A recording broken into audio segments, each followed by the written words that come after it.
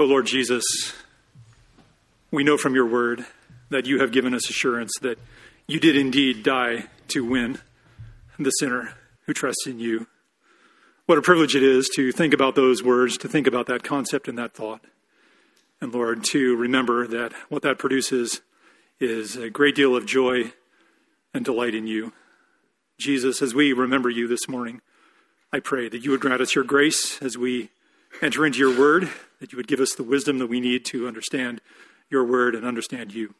I pray it in Christ's name. Amen. Right. This is the point in our service where we take some time to remember Jesus. We take some time for the Christian to remember what Christ did in their place at the cross as he suffered for their sin and purchased their salvation.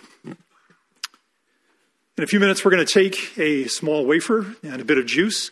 These are symbols. They're symbols of the body of Christ and the blood of Christ that were offered by Christ at the cross for those who would put their trust in him. And it's important that we remember Christ well this morning. So we're going to remember Christ by looking at a passage in which he describes why it was that he came into the world. We just celebrated Christmas a week ago. We celebrated his birth. We're going to look at a passage that explains to us why it was that he was born. We're going to use his very words himself. So if you have a Bible with you, would you turn with me to John chapter 18? We're going to be looking at verses 36 and 37 together. This story takes place in the crucifixion story. And at this point in the crucifixion story, Jesus has been entered into the praetorium and he's there with Pilate. Our passage today is a conversation between Jesus and Pilate. Jesus has already been betrayed by Judas, and he's been tried by the Sanhedrin and by the high priests, and they had no reasonable charge against Jesus. And there was nothing they could stick to Jesus. But they desperately wanted to get rid of Jesus. They wanted him dead, so that they took him to Pilate, and their aim in taking him to Pilate was to convince Pilate to crucify him. Luke's account of this same story tells us that the Jews told Pilate that Jesus claimed to be a king. And that was true. But Pilate saw that their claim and their case against Jesus didn't have much to do with Roman law and Roman rule in Judea. So in verse 31, you see that Pilate tries to return Jesus to the Jews, but they wouldn't have it. So Pilate went back into the praetorium to examine Jesus for himself. In verse 33, when Pilate asks Jesus if he's king of the Jews, he's only thinking of this world. He's thinking about whether or not Jesus is a threat to his governance in Judea. The main question is in his mind is whether Jesus is a threat to his rule, because if Jesus is innocent of this, then his position as governor is secure. When we look at verses 34 and 35, we see that Pilate comes to understand that the problem that the Jews have with Jesus is a Jewish problem. And it's a problem that they should sort out on their own. So he ends by asking Jesus, "What have you done?" He's not asking this to understand what Jesus has done. He's asking this to understand what Jesus has done that's any threat to his position as ruler over Judea. He doesn't have any regard for Jesus. He doesn't have any respect for Jesus. He simply wants to examine himself and see whether or not he is secure. So let's read verses 36 and 37 together. This is Jesus' response to Pilate when Pilate asks him what he's done. And when we get to verse 37, let's take note of why Jesus said it was that he came into the world.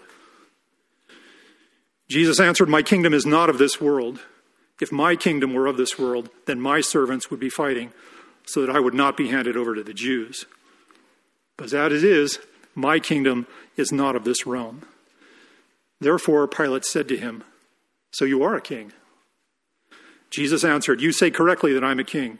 For this I have been born, and for this I came into the world, to testify to the truth. Everyone who is of the truth hears my voice."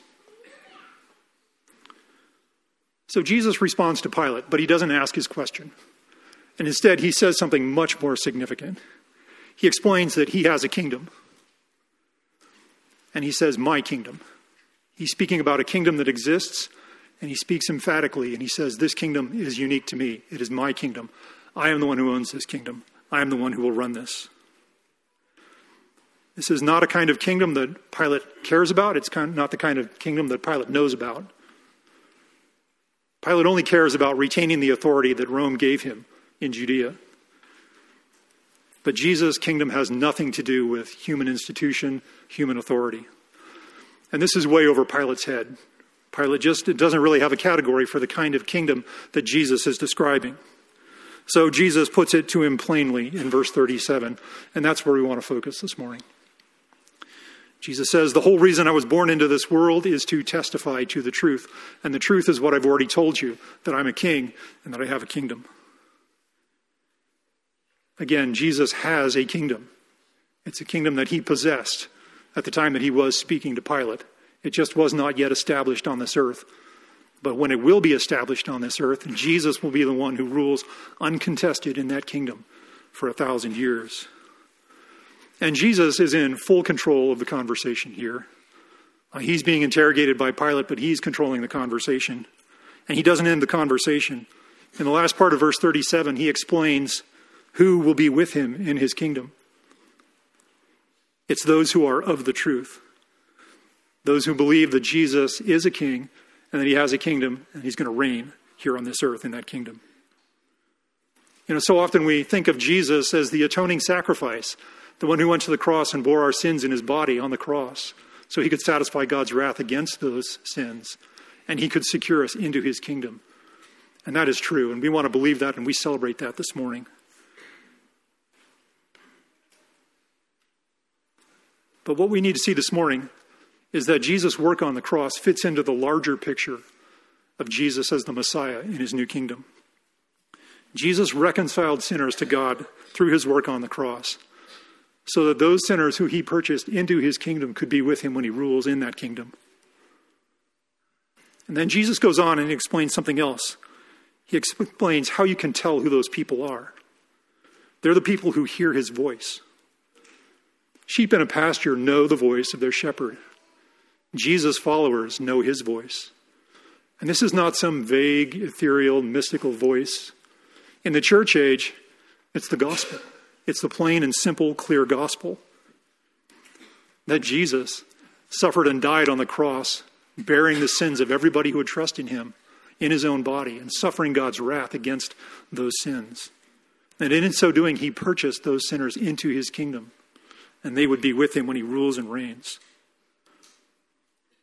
The person who knows that and understands Jesus as Savior, lives with Christ as master over them, with Lord over them for the rest of their lives.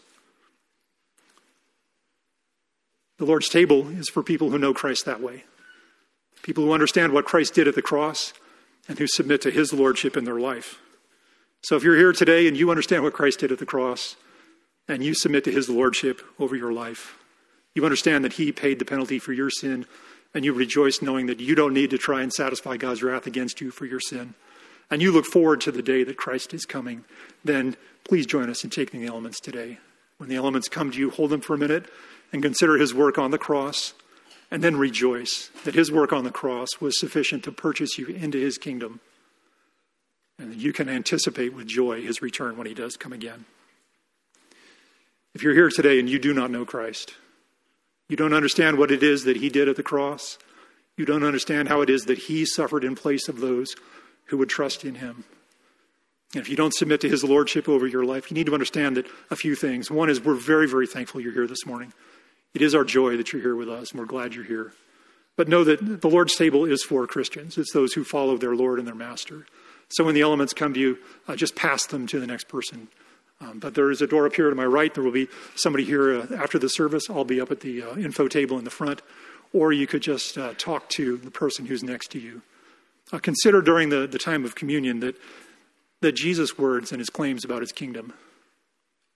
As certainly as we know that Jesus was born of a virgin, and as certainly as he lived a sinless life that qualified him to die in place of those who would trust in him, and as certainly as he did die, and as certainly as he entered into death and raised himself from the dead, and as certainly as he ascended into heaven and currently sits at the right hand of the Father petitioning for all believers that he died for, you can be sure, it's absolutely certain that he is coming again. And those that will be with him are those who have trusted in him as their Savior and as their Lord. Those will be the only people Those who spend the rest of their life here not receiving him, not accepting him, not submitting to his lordship over their life, they will spend an eternity in a lake of fire. So I encourage you, don't leave today without having a conversation with somebody about what it means to follow Christ. So men, come and serve us, and I'll be back in a couple minutes to close our time in prayer.